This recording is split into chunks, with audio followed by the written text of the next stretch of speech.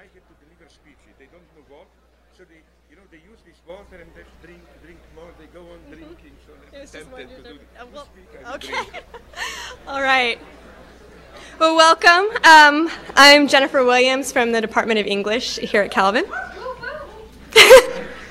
And on behalf of the Center for Christian Scholarship, the Office of Multicultural Affairs, the Office of the Provost, the Department of Communication Arts and Sciences, the Department of English, the Department of Philosophy, the Department of Art History, and the Metanexus Institute's Local Societies Initiative, welcome to Calvin College and the lecture by Slavoj Žižek. A couple of brief announcements first. There is an overflow room if you don't want to sit on the floor. It's over in the seminary chapel, and there's some kind of closed circuit thing so that you can still hear and experience the whole lecture. But you're welcome to continue to be a fire hazard if you like. It is a full room, so if there are any empty seats in the middle, if you could consolidate so that those empty seats are now on the outside, that would be nice. Tonight's lecture is being recorded. If you're interested in finding out how to get a copy of that, please make sure you put your name down on, we have a pad of paper that says recording signs up. There's one on both of these main doors, so please make sure you put your name and information down. And then finally, we were just curious to know who you all are, so rather than have us all go around the room and introduce ourselves, there are sort of sign-up books at both sides. And again, we would just love to have your signature just as a record of you being here. My first encounter with Žižek's work occurred back in grad school, where I suppose all these things began. I was trying to use Kierkegaard as a theoretical model for an argument about modernism that I was trying to make in my dissertation. And one of my advisors was just absolutely adamant that such a thing could not be done. And she said that to have a dissertation with Kierkegaard, Gertrude Stein, and Conrad would just be weird. And as you can tell, I'm scarred for life. So I spent many days poring, over books and articles and all kinds of things to see if I could find that perfect quote that would allow me to link all these things together.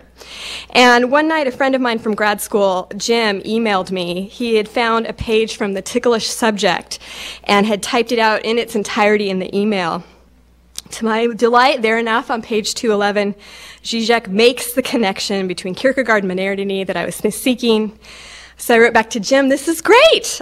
This is great, but what does it mean? What does Žižek mean? To which Jim replied, and you'll excuse me, who the hell knows?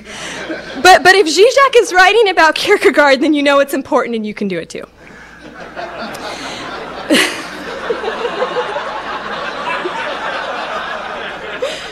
And this is a same friend, I should say, who was given a T-shirt by his then girlfriend, now wife, and the T-shirt had the initials WWZS. What would Žižek say? And Jim told me later he almost proposed to her like right on the spot right there. Much have been said, of course, about Žižek's use of pop cultural references alongside these sort of major philosophical works. But I find that that's something that really is delightful about his work. And one of my favorite features of The Fragile Absolute is that I can think of no other work in which Keanu Reeves and Hegel share the same page in an index. But most importantly for me in my work is Žižek's engagement with Christianity and the Christian tradition.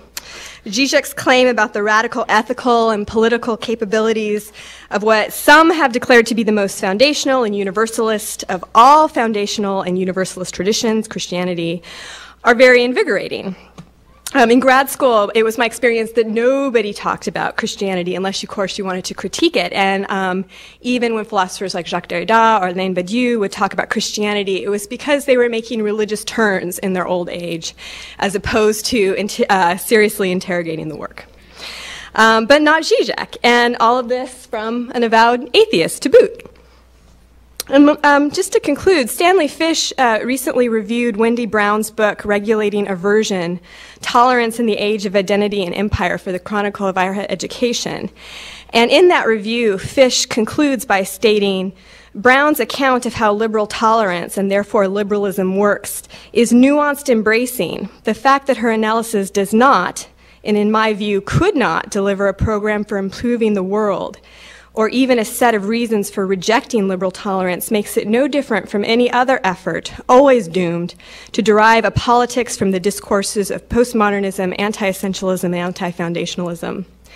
The title of tonight's lecture, Why Only an Atheist Can Believe, Politics Between Fear and Trembling, leads me to think Zizek may have something to say about such claims.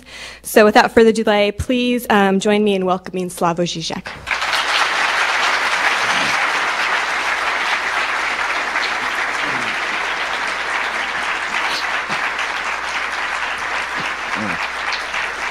Thank you very much. I'm really glad to be here. Thank you very much for this nice, maybe too nice introduction. What I mean is the following.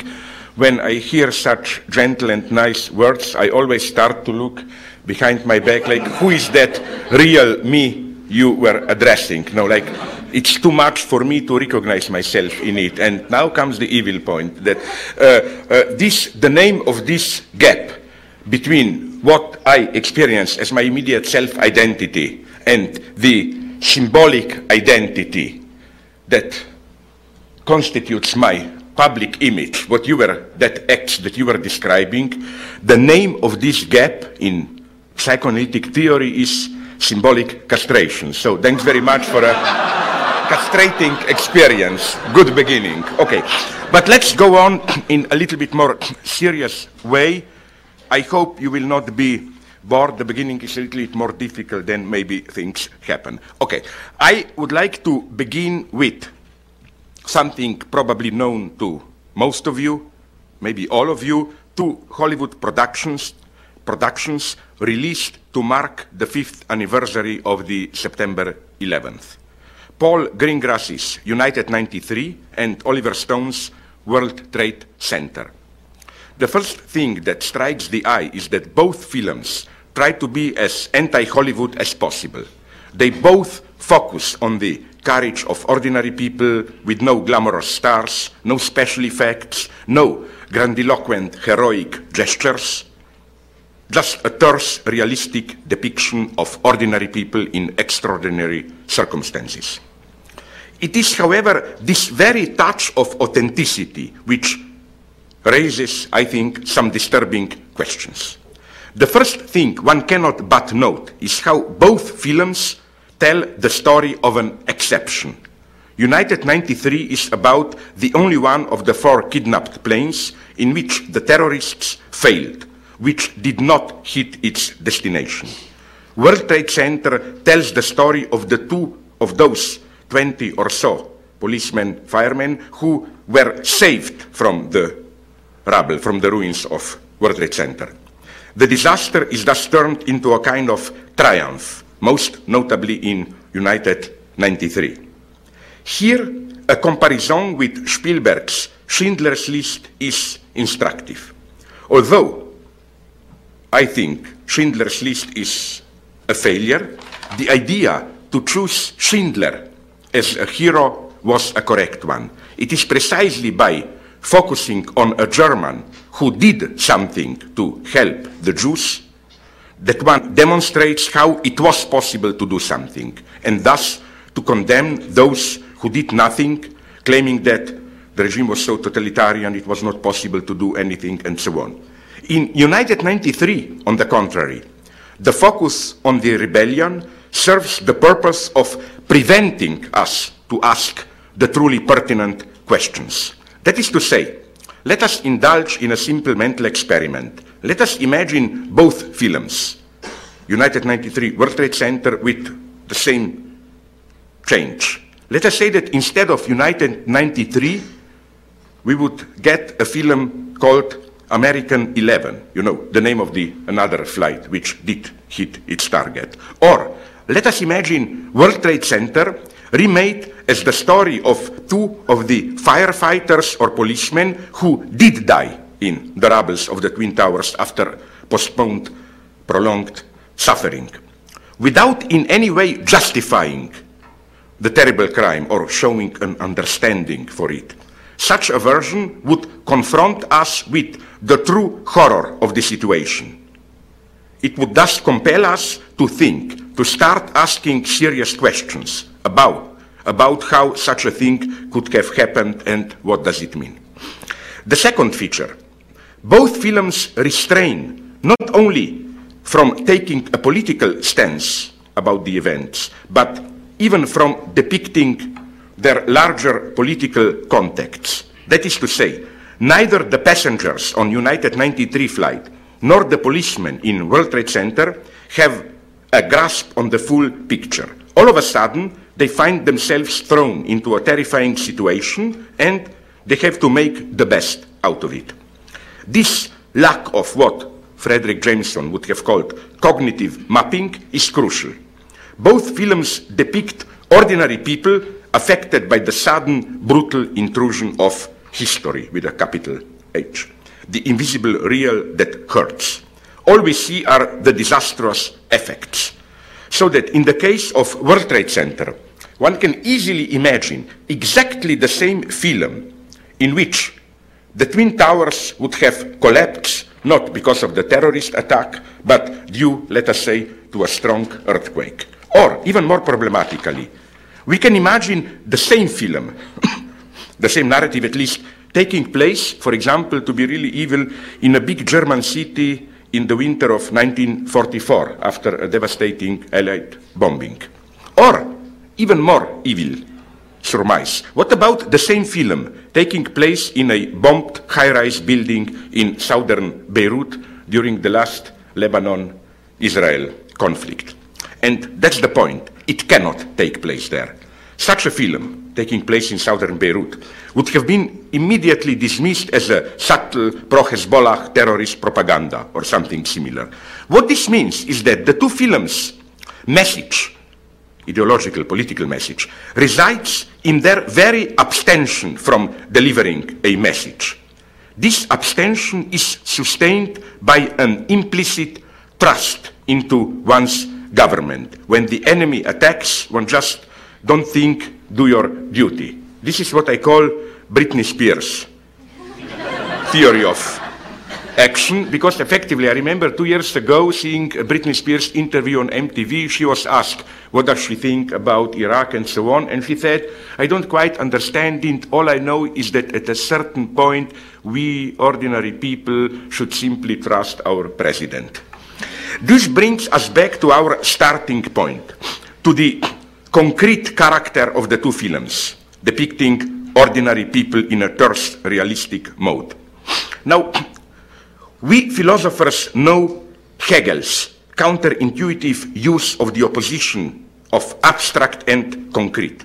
As you all know, in our ordinary language, abstract are general notions, as opposed to concrete, really existing singular objects and events. Talking does not exist. I, maybe, I'm not so sure, exist here now talking to you. For Hegel, on the contrary, it is such immediate reality which is abstract, and to render it concrete means to deploy the complex universal context that gives meaning to it. Let me give you an example which is fictional because I don't smoke. If I were to smoke here, for Hegel, the most abstract approach would have been simply to present me here as this really existing individual smoking. A concrete approach would have been to render visible, to articulate the complex historical, social, economic, ideological context which has to be here so that I can smoke here. European colonization of Latin America, where, if I'm correctly informed, smoking comes from, then the development of industry, plantations, or in a more delicate way, why do we have to smoke, stress of work, relaxation, and so on. All this context has to be here so that this pseudo-concrete reality can happen. And that wider context, this is what we call dialectical mediation, is what for Hegel is concrete. And back to the two films, here is the problem. Both are abstract in the Hegelian sense.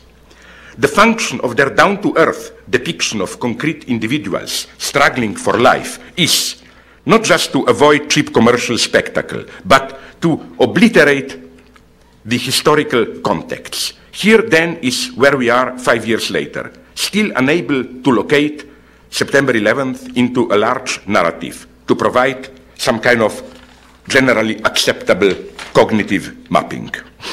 The third feature, in both films, there is a key moment which violates the terse realistic style. United 93 starts with kidnappers in a motel room, praying, getting ready. They look austere, like some kind of angels of death. And the first shot after the title credits confirms this impression. It is a panoramic shot from high above Manhattan in the night, camera moving above the streets, accompanied by the sound of the kidnappers' prayers, as if the kidnappers stroll above the city, getting ready to descend on earth to reap their deadly harvest. Similarly, there are no direct shots of the planes hitting the Twin Towers in World Trade Center. All that we see seconds before the catastrophe is when one of the policemen is on a busy street, an ominous shadow quickly passing over the crowd there. Of course, we know retrospectively the shadow of the first plane, seconds before it will hit its target. These shots confer on both films a strange theological reverberation, as if the attacks were a kind of divine intervention. What do I mean by this? Recall the first reaction of Jerry Falwell and Pat Robertson to the September 11th bombings. You remember the scandal caused because they perceived the bombings as a sign that God lifted up its protection of the United States because of the sinful way of life of contemporary Americans. They put the blame on hedonist materialism, liberalism, rampant sexuality, basically claiming exactly the same thing as Muslim fundamentalists, that America got what it deserved. Now, in a hidden way, I think, United 93 and World Trade Center tend to do the opposite, but within the same frame, to read the September 11th catastrophe as a blessing in disguise, as a divine intervention from above, destined to awaken us from moral slumber and to bring out the best in us. World Trade Center ends with the off-screen words of an anonymous narrator which spells out this message. Terrible events like the Twin Towers destruction bring out in people the worst and the best. People are shown to be able to do things they would never imagine of being able. So it is as if our societies need a major catastrophe in order to resuscitate the spirit of communal solidarity. Now, here things get really interesting. They bring us to our topic. I don't think this is anything bad, because I think that if you look in a more refined, delicate way, these big science fiction catastrophe movies, I think that they are one of the last places where we can still discern some kind of utopian socialist element in Hollywood. I always think that this big catastrophe, spectacular destruction that we see is basically a lure. It's here to deceive us. What the truly fascinating thing is what happens as a byproduct, the sudden upsurge of solidarity, dedication, communal love, and so on and so on. And the message is basically, again, a sad one. It is that the only way in our societies to imagine this kind of solidary activity is against the background of a catastrophe. But now let me move to what really disturbs me in these two films. Implicitly, I claim, they not justify, but how should I put it, contextualize or provide the interpretation of the events as part of some deeper meaning, how should I put it, in the sense of these events really happened in order to awaken us. A secret teleology built in them, like they are terrible but a blessing in disguise. Of course, this brings us to certain teleological and theological reading of history, which I think, precisely if we want to remain faithful to Judeo-Christian legacy, we should unconditionally reject. This, I claim, false teleology best exemplified by that well-known metaphor of a painting. You know, when something appears discordant, terrifying, horrible to us, it is as if we are looking at a painting, the painting being the universe, we are too close to it, and it appears as a stain. Like if you look even at the most beautiful painting, whatever you want, Rembrandt, Da Vinci, too close you see a stain. You withdraw it, you see how what appeared as a stain contributes to global harmony. But I think that precisely with catastrophes, maybe even much larger, of course, than September 11th, like Holocaust, the Stalinist Gulag, and why not? We live in the middle of such a catastrophe. It makes you think why we don't talk more about it. You remember this summer there was a cover story on the Time magazine, so it's publicly known that in the last 10 years, at least 4 million people died of unnatural causes in Congo. Okay, we ignore it. So, you know, this should at least make you suspicious of whenever a humanitarian crisis is discovered, the sad lesson is that there is always some political, strategic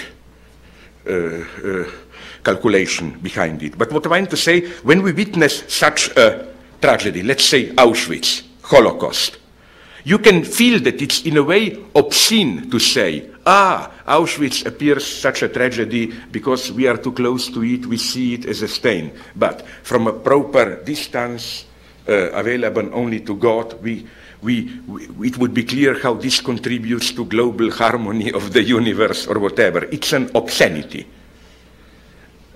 What does this mean? This means, for example, that we should finally take the lesson of what, for me, as an atheist, is an absolutely unsurpassable ethical revolution, one of the maybe 2, 3 path-breaking texts in entire human history, the book of Job in the Bible. Remember what happens there. Forget the very beginning. I think this is just probably taken over from some previous tradition, which is why enemies of Judeo-Christian tradition like to point, you know, that obscene conversation, like, you know, God and devil sitting at the table, desserts are served, drinks, and then they, what about that guy, blah, blah. That's an obscenity. Forget that. Focus on what happens. Job is hit by calamities. And what does Job do? It's incredible how spontaneously we try to falsify his image. Once I asked my friends, atheist or religious, and most of them had this totally fake memory that Job is a guy who, and therein should reside the lesson of the story, who silently suffers, humbly submits to divine will. Not at all. He is angry, he protests all the time. But here also we should be very precise. What happens there? He doesn't protest in this vulgar economic sense, I didn't deserve it, blah, blah. There are 3 bad guys, 3 theologists there, who are precisely providers of meaning. The point of their, 3 friends, or there are 4, I'm not kidding, okay, there's 3. The point is not that they put the blame on Job, that's secondary, like the first one who provides this simple pseudo-hermeneutics. God is just, so if you suffer, even if you are not aware now of what, you must have done something. No, it's more precise.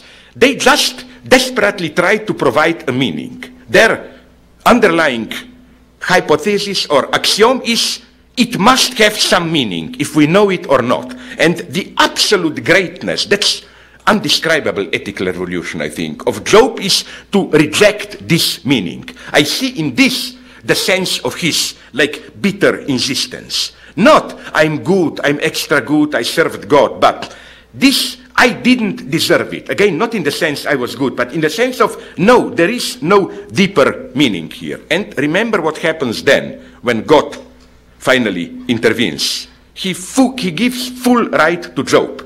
He says to the 3 quick ideologists, quickly, to the 3, like, Maybe the name of one of them was, I don't know, one was Pat, the other was Jerry, who knows who was the third one, no? And so I think again that today, this pressure of meaning is strong. And now, my God, I will speak like a kind of a biblical preacher, but I mean it sincerely now in the sense of beware of succumbing to this pressure. I mean it seriously. This is where the devil waits upon you. This is paganism. Pagan universe, as all intelligent, not only Protestants, but Catholic also, like Chesterton pointed out. You know, this universal hermeneutic attitude, this metaphoric reading of the universe, this rose, that rose, cat is not a cat, it's devil, the dog is, like this fullness of meaning. No, this is not Judeo-Christian legacy. Judeo-Christian legacy is much more bitter. You accept the meaninglessness of the universe. And today, again, it's a danger to succumb to this pseudo-hermeneutics when we witness things like AIDS, the prospect of ideological catastrophe, and so on. It's so simple to succumb to this temptation. AIDS, oh, it must have some meaning, punishment for this, ecology, yes, because we disturbed the balance of yin-yang and so on, or whatever. And no, you start with a little bit of hermeneutic of ecology, I warn you, you end up in Da Vinci Code, no, and then you end up with Jesus Christ copulating, it's a small step from one to the other, no?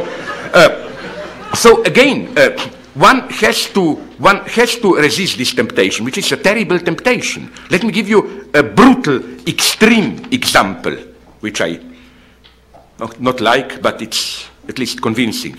When I was in Israel, I was told that there is a minor sect, but nonetheless not negligible, quite strong, sect of people, and there is a rabbi who leads them, who believe that, among other things, that Holocaust was justified, that the Jewish people, European Jews, did something very sinful. Okay, he tries to specify it as integrating themselves too much into European societies, and that this was divine punishment. It's terrible, but I understand it in the sense that, even if the message is a bad one, we deserved it.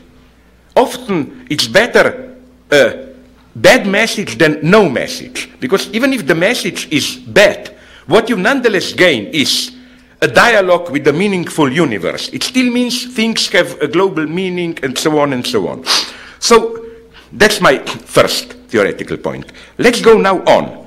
Undoubtedly, at least some of you would, if we were to be immediately in a dialogue, would have reacted to what I've said, saying, but this is not what I directly, or how I directly experienced the film.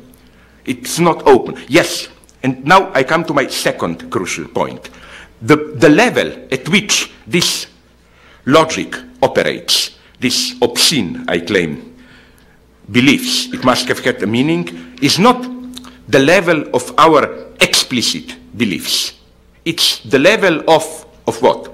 I will describe this level now, briefly referring to what I developed in some of my books, namely, I would like, in kind of case of professional solidarity, referring to a philosopher who 3 days ago lost his job, refer to a well-known contemporary American philosopher who elaborated the relationship between what we know and what we don't know.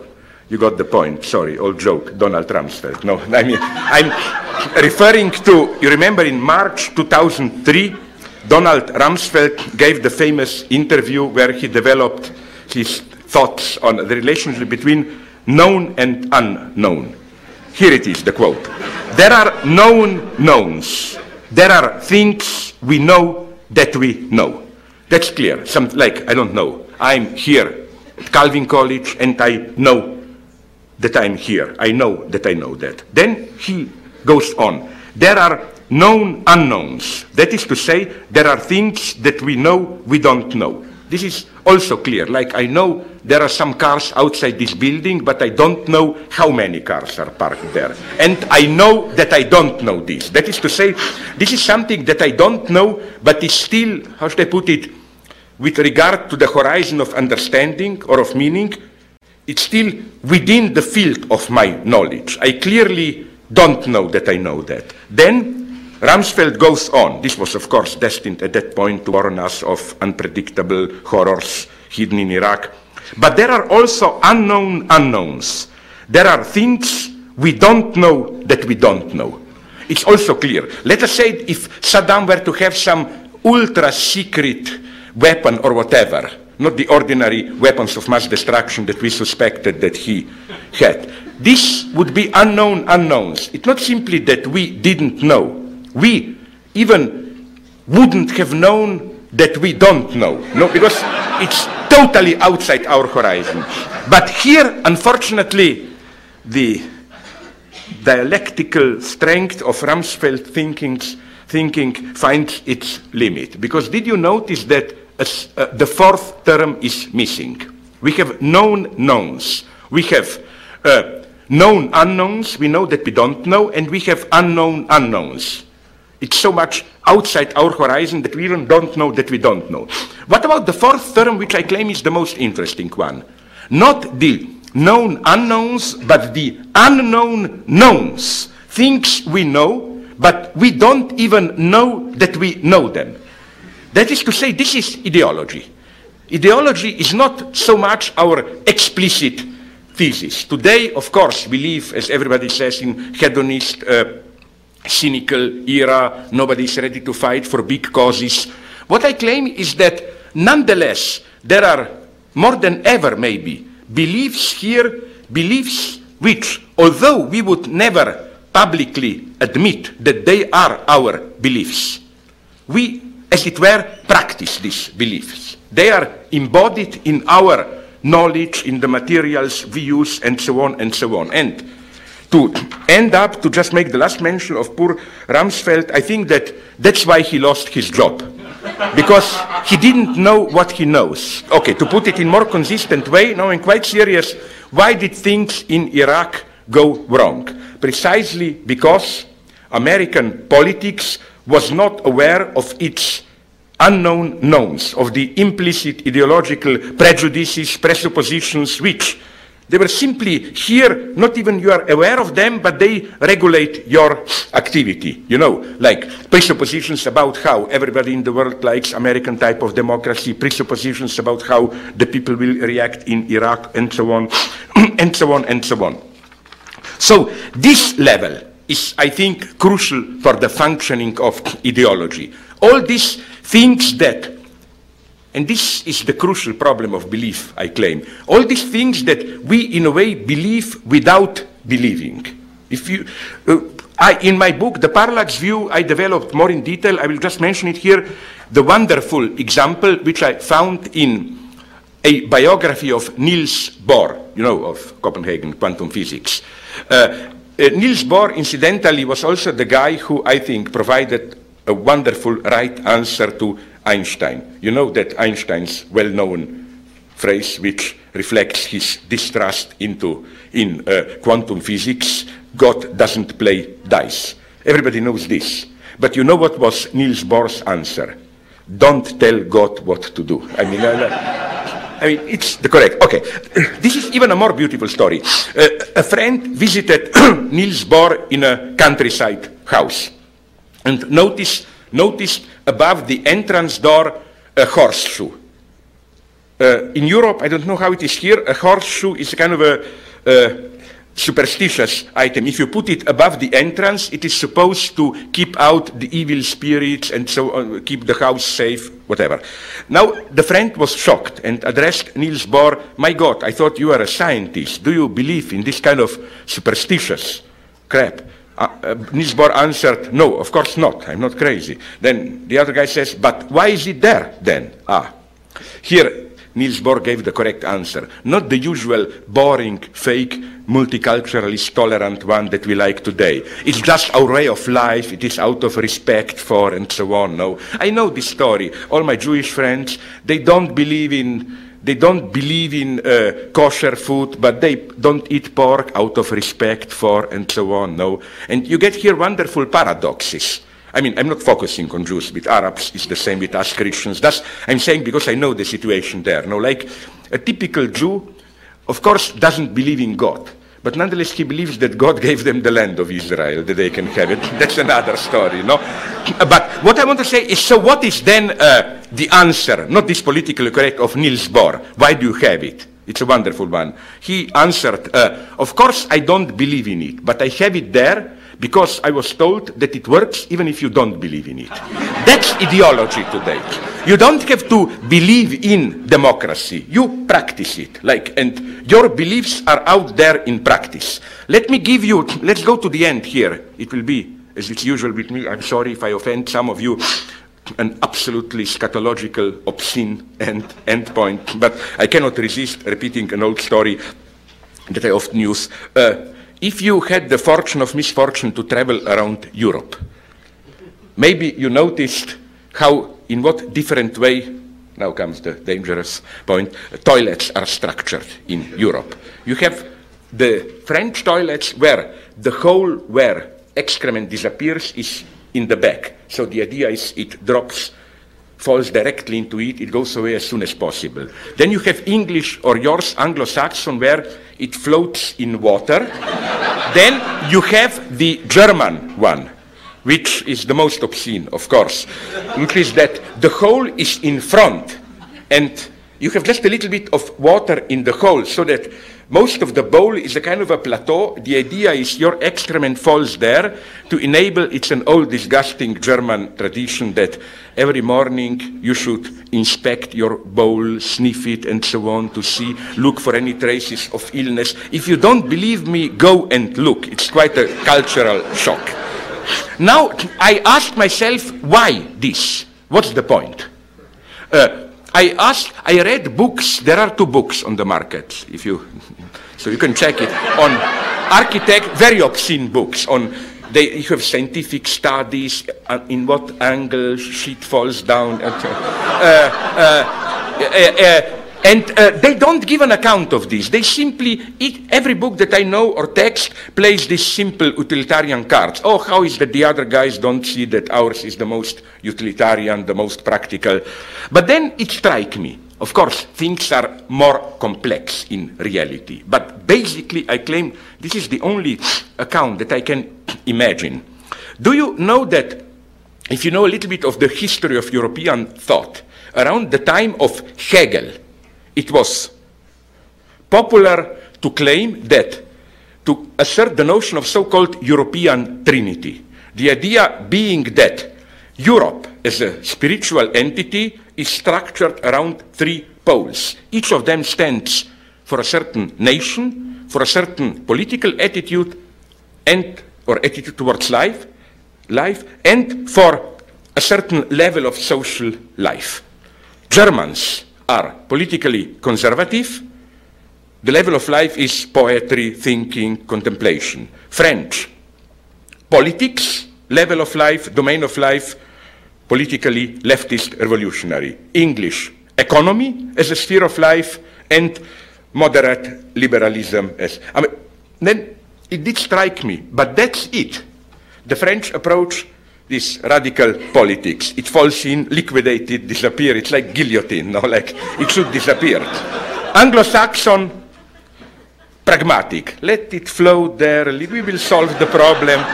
Germans, of course, poetry and contemplation. You contemplate, you look at... Now, crazy as this may sound, but believe me or not, in a way it is true. Let us say, that's my point, serious point that I want to make. Are you aware how... It's easy to say, oh, no ideology and so on. My God, you go to the toilet and you sit on ideology, how should I put it?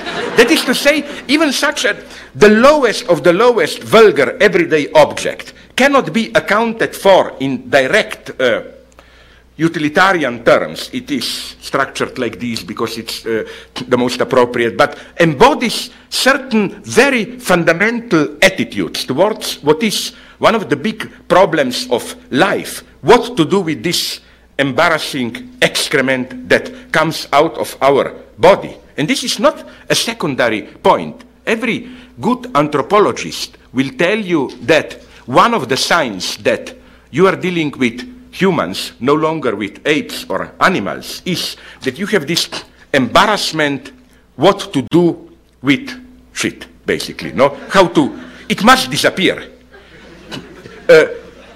It's the whole problem of, I mean, we are immediately in the deepest metaphysics. I'm quite serious, which is what we as humans, I claim that disgust is a deeply human emotion. And what is disgust?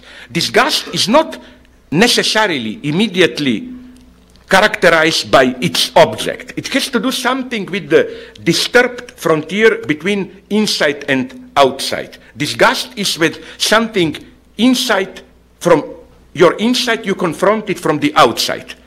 Oh, okay, now you can tell me, but shit is disgusting. No, but let's take a more neutral example, which I hope will convince you. You have saliva all the time in your mouth. You swallow it now all the time, no problem, nothing disgusting. Do, or rather don't do it, I can't do it, but try to do a certain extremely elementary example. Take a glass, spit in it, kind of a certain strata, half an inch of your saliva, look, and then try to drink it. You cannot. Well, because it's outside, it's disgusting. It's disgusting. So what I want to say is that you cannot imagine how much this tells us about human identity. The point being that at a certain level, precisely at the level of Rumsfeldian unknown knowns, we do not perceive ourselves in this most elementary phenomenological self-experience. We do not perceive ourselves as beings with depth. The depth is spiritual, not bodily. I claim that when I look at you, I somehow abstract the fact that beneath your skin there are pretty horrible things, all the blood, bones, whatever. When I look you into your eyes, head, I behave as if there is some kind of a soul spiritual presence inside, not the stupidity of biological machine or whatever. So this tells us a lot about this most immediate phenomenology of our experience. Again, the way it is embodied in this unknown knowns. Now let me make a step further. The central mystery here is that these beliefs, even if we are aware of them, another way that we deal with them is that we transpose them onto others. There is nothing hypocritical in it, or rather it's a kind of a sincere hypocrisy. What do I mean by this? My favorite example here is another one which I repeatedly use in my books. Do you know the Tibetan praying meals? Like you write a prayer, you put it into a meal, you turn it around, or even better, you put it on a windmill and it turns around itself. And to put it in a slightly cynical way, it's wonderful. Like, you can think about sex, whatever you want, but objectively you pray, no? It prays for you.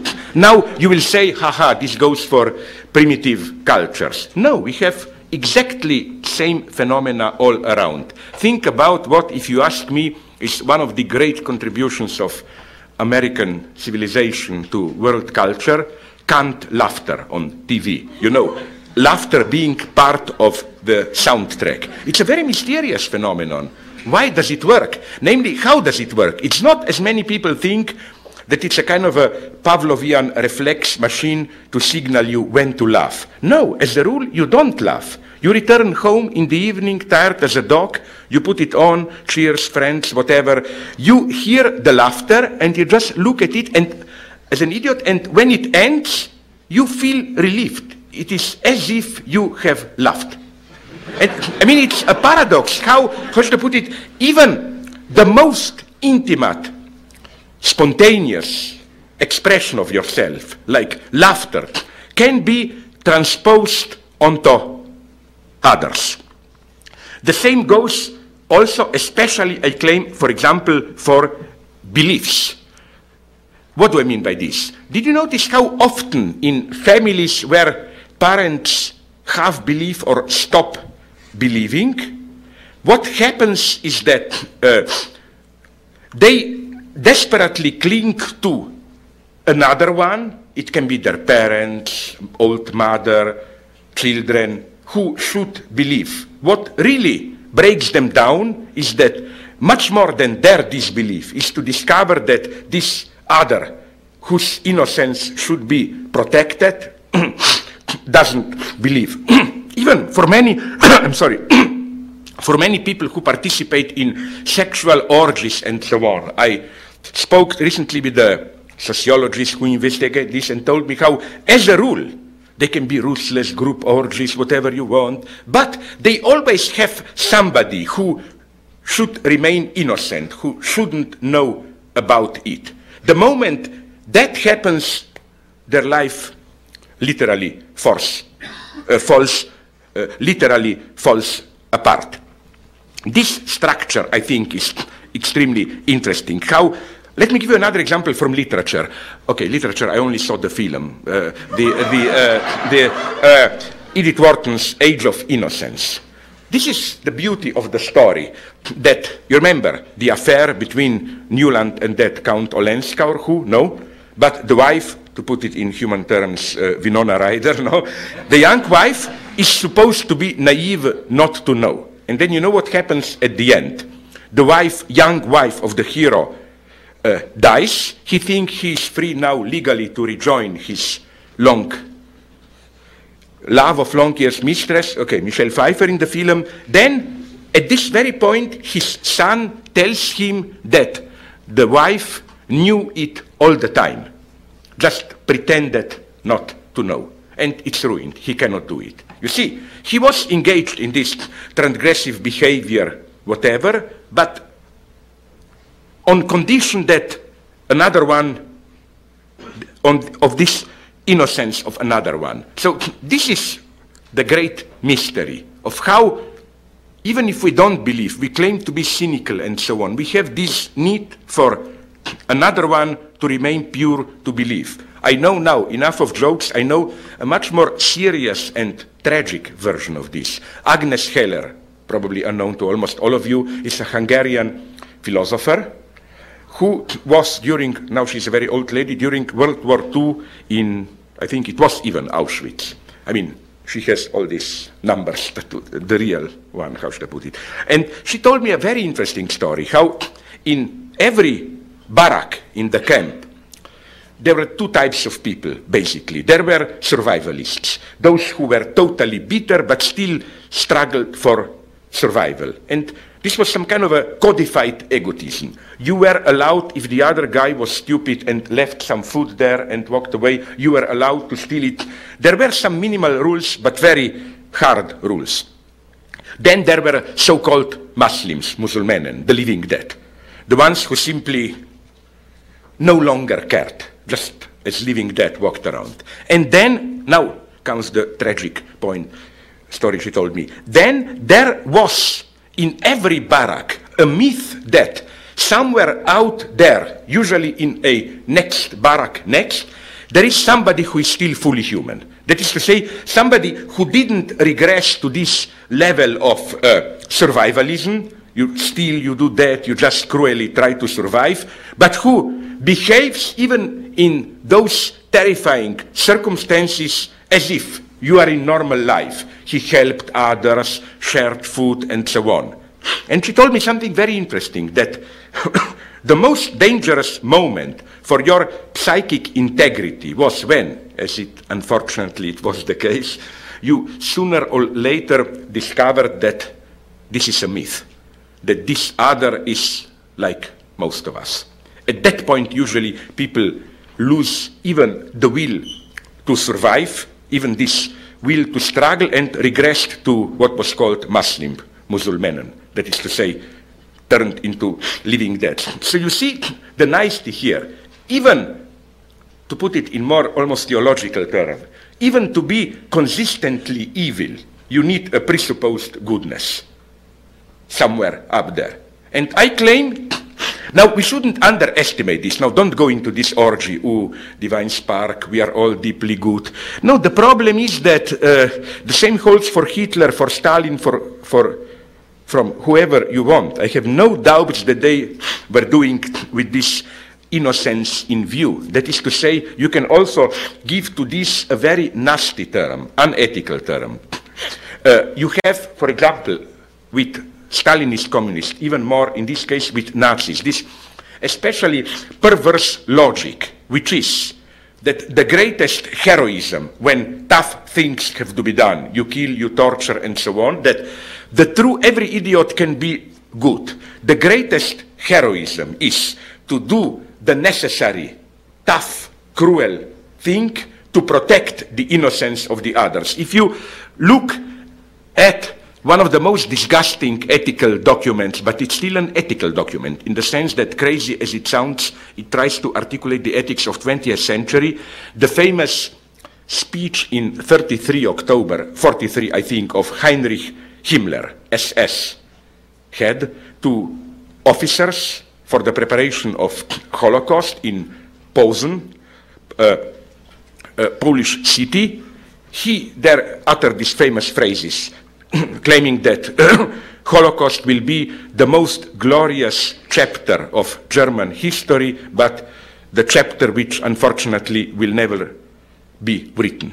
That is to say, the message is, we are the true heroes. It's a terrible message. The message is, you are in front of, I mean, in a way, Himmler, that's the horror of it, was bothered by a true ethical problem, which is, how could SS officers and soldiers do their dirty job, slaughtering, killing children, women, without becoming beasts themselves? His solution was this kind of a heroism, that you perceive your very evil acts as the supreme act of heroism, ready to descend into this hell for the good of the people. It's a terrifying logic. So, since unfortunately time is running, let me go on. This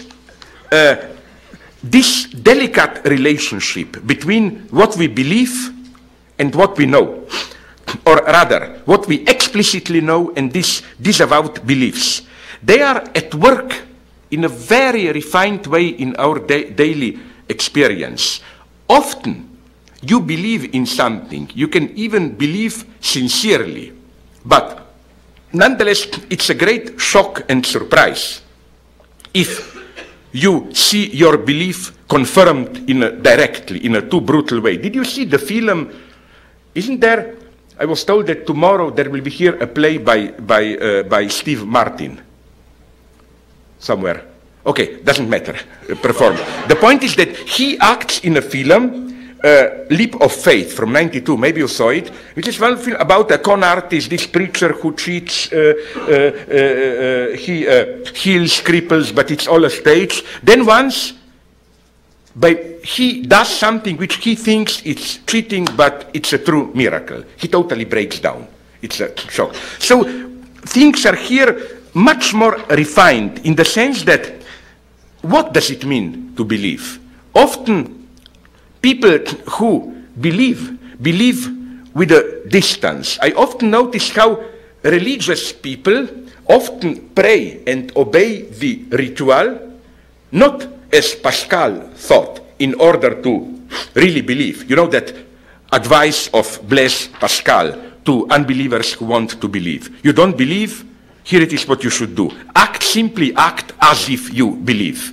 Obey the ritual, kneel down, pray, do good works, and belief will come by itself. I claim, unfortunately, that often it's the exact opposite. It's that, what if you really believe, but in a too intense way? It's horrible directly to believe. Then maybe the solution is, do as if you believe, and your belief will be externalized in the ritual out there. You no longer will directly have to believe. Now, let's move to more problematic topic. This gap between what we rationally know and what we unconsciously believe tells us, I claim, a lot about our predicament, namely how we relate usually to the prospect of ecological catastrophe. This is a paradox. Basically, we know catastrophe is coming, there will be global warming, whatever, but why don't we act? Why don't we do something? I don't think it's enough, this simple leftist explanation, yes, big companies, manipulation, whatever. I claim we know, but we don't believe. That is to say, imagine yourself reading a report on global warming, horrible, this, that, but then you go out, you see sun, trees, grass, my God, you say, but this cannot really disappear. That's the tragedy, that what prevents us from taking seriously the prospect of ecological catastrophe, it's precisely this our direct immersion into our life world. These are beliefs which are part of the way we act in reality, and it's extremely difficult to renounce them.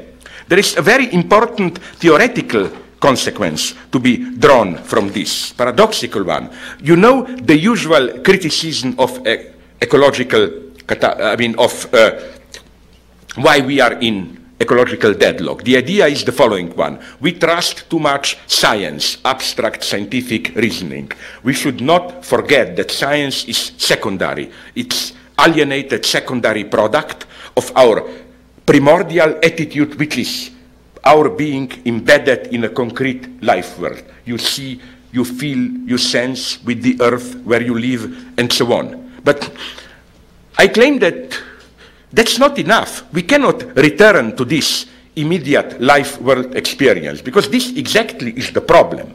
If we are to confront properly, I claim, ecological catastrophe, we have to confront, we have to outgrow precisely this direct embeddedness. Now, let's go on. I hope it will be a little bit more amusing what I say now. Namely, how then do we relate towards this where do we detect this gap in our beliefs or knowledge, this inconsistency? I know it's true, but nonetheless I don't believe it. Let me make a simple observation. Did you notice how every normative order, in the sense of rules that we obey, in order to be members of certain collective, from family to whenever you want, is never a simple set of rules, then you learn them, you are in. What's so interesting is that there are never simply only rules. There are always rules and then meta-rules. That is to say, rules which tell you how to relate to these rules, to take them seriously or not, how seriously. For example, it's often that there is a prohibition. You shouldn't do it.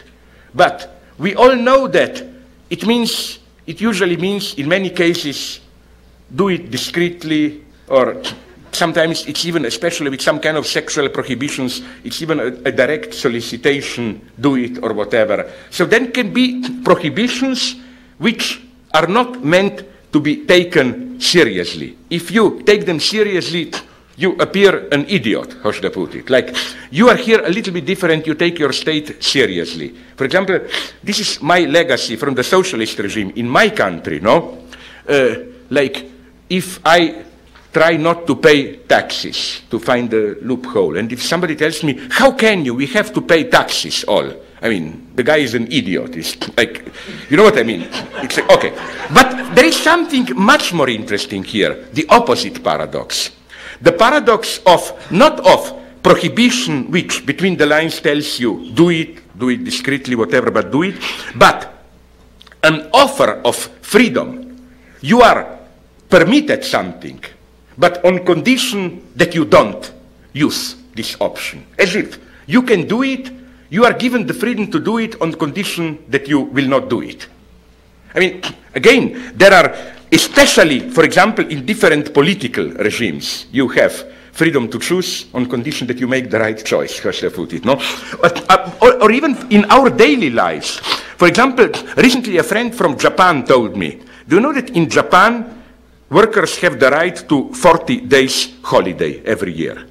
But you are expected not to use this right in its full extent. The implicit rule is not more than 20 days. Then I asked them, okay, but then don't you simply write 20 days? He told me, you are an idiot, you don't get it. And he was right, I didn't get it. Why not? It's the same as, do you know, this is always what fascinated me, because I think this is communication between people at its most mysterious. and elementary. These empty gestures. You are offered something, but you shouldn't use it. For example, all of you probably were already in this situation. You were invited by somebody older, richer, to dinner. Now, you knew it was absolutely clear in advance that he will pay. But isn't it kind of a ritual of politeness that you have to insist for some time, no, no, let me pay. Just don't do, by the way, what I did. Once I insisted too long, and then the guy said, if you want, do it. Then I have to stage all this comedy of, oh my God, I forgot my credit card or whatever. No? But there are other beautiful examples. For example, she is my friend, although we fight all the time theoretically. Personally, she's my friend, Judith Butler. Recently, I met her in Switzerland, and I was not too rude to her, but I used some degenerate creep, whatever. I mean, I'm horrible when I eat. So I saw that I did hurt her. So I felt bad. Afterwards, I phoned her. I called her. I told her, sorry, blah, blah. And then she told me, thanks, I appreciate it, but really, I wasn't offended. I knew you didn't mean it. You owe me no apology. She was absolutely sincere, and I was really grateful. But you see, the paradox is that it was possible for her to say, you owe me no apology, only after I did apologize. And this is not hypocrisy. That's the mystery of communication. You do something, the result is nothing. You do something which is declared superfluous. But in order to be declared superfluous, you have to do it. This is how, now you will say, what's the profit? The profit is respect, friendship, love, communication, true communication between us. I don't know, my favorite example even here is, we have this ritual in my country. Let us say that I and a friend of mine compete for the same job. Let us say he wins, I lose.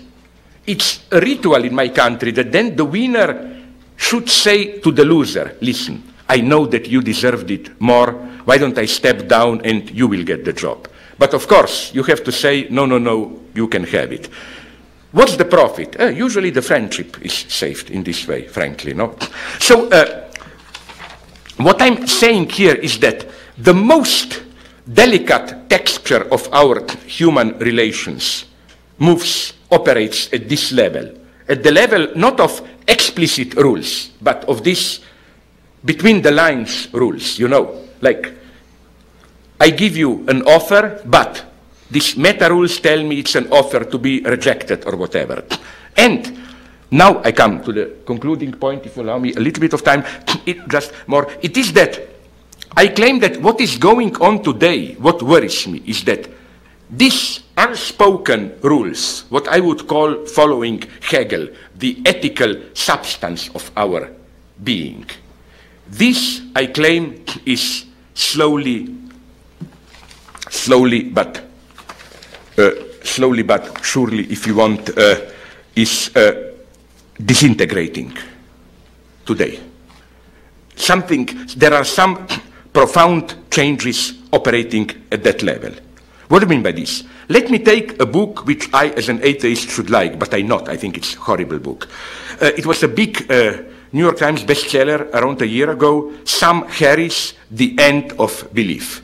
It tells all, the title. The thesis of the book is our, and he means specifically our religions of the book, Jewish, Christian, Muslim, and so on. Beliefs are ridiculously out of date. They belong to a totally different epoch. Today, they only cause ethnic slaughter and so on. So we have to outgrow them, and all he allows is some kind of a vague Buddhist, whatever, Oriental meditation with no epistemological commitments. But I think there is something significant here, that precisely the guy who claims this, the end of belief, is also the guy who advocates the use of torture in this book. And it's interesting to take a look at how does he justify torture. It's because, you know, the point is to find exactly what is wrong in his reasoning. His reasoning is very simple, basically. he starts with this problem. Why is it that most of us find it more problematic, much more problematic, to torture somebody in front of us than to push a button which will kill hundreds of thousands of people out there, out of our sight? He claims, he calls this the moon illusion, in parallel with this old perceptual illusion. If you don't know how it is, you think the moon is just a small object out there in the sky. But he says, in the same way that we know now rationally that moon is a quite large an object, that we should do the same restructuring of our ethical experience. So for him, it's pretty horrifying conclusion, the fact that we cannot torture, most of us at least, somebody face to face is simply, I quote him, the reason for this inability to torture another person is every bit as neurological as those that give rise to the moon illusion. So simply, let's grow up, let's learn to put things in proper proportion, and following a ruthless utilitarian calculation, let's become aware that it's even your duty, as he puts it, to torture somebody in front of you if in this way you can prevent much larger suffering. Now, Harris concedes that nonetheless we cannot simply outgrow our deeply ingrained habits, so he proposed something which I think is even more tasteless, a kind of a truth pill. Here is how he says, a drug that would deliver both the instrument of torture and the instrument of its utter concealment. The action of the pill, okay, I will cut it short. The idea is a pill which causes undescribable suffering, but not visible from the outside. You have a terrorist, you, instead of torturing him there, which would make you feel bad, you give him the pill, and the terrorist, suspected terrorist, just seems to take a half an hour nap, but then he awakens and, I confess everything you want, no? The first thing that bothers me here is that how this fits perfectly our postmodern logic of, which I develop in many of the books, of decaf coffee, no? We like today's objects, products, without paying the price for them. Coffee, but decaf coffee. Beer, but beer without alcohol. A cake, but fat-free cake. And don't you think that this is only for products? I claim it's exactly the same in our intersubjective relations. Colin Powell's theory of war was precisely decaffeinated war, but no victims on our side. And to be a little bit more nasty, I would say that at least the way it is in its predominant form, multiculturalist tolerance is the tolerance of, to be nasty, the decaffeinated other, no? The other is abstracted. For example, I think this is the filthiest form of racism, to celebrate Native Americans, if you call them that. I found this disgusting, even more racist than Indians, because I spoke with one of them and he told me, Native Americans, what is this? Are we part of nature? What are you, cultural Americans? And he said, to be called an Indian, at least then my name is a monument to white man's stupidity. No, like they thought better. They thought they are in India, no? So, but did you notice how these politically correct guys, if you hear them talk about Native Americans, it's, you know, people who live in a holistic way, harmony with nature, have their dances spiritually connected to earth, nothing about torture, family rapes, whatever. And I don't say this I think, so what I want to say is that this is for me, this cleansing of the other is the most racist thing. So, back to this is the first problem I have with Sam Harris. The second problem, but that's just a minor remark, is that, fine, so we are following KGB. Namely, I learned in a book about the misuses of psychiatry in Soviet Union that they already had it. The standard way to torture dissidents there was under the mask of, because there in Soviet Union in the last decades, dissidents being critical of the system was defined as a special form of social schizophrenia or whatever, no, megalomania that you can create. They injected something here in the region of your heart, and it was a terrifying experience. It slowed down your heart. You thought, like, you know, you are slowly dying. So from the outside, you just took a nap. It's exactly what Sam Harris described. From the inside, it was a nightmare. But, now I come to the truly central point.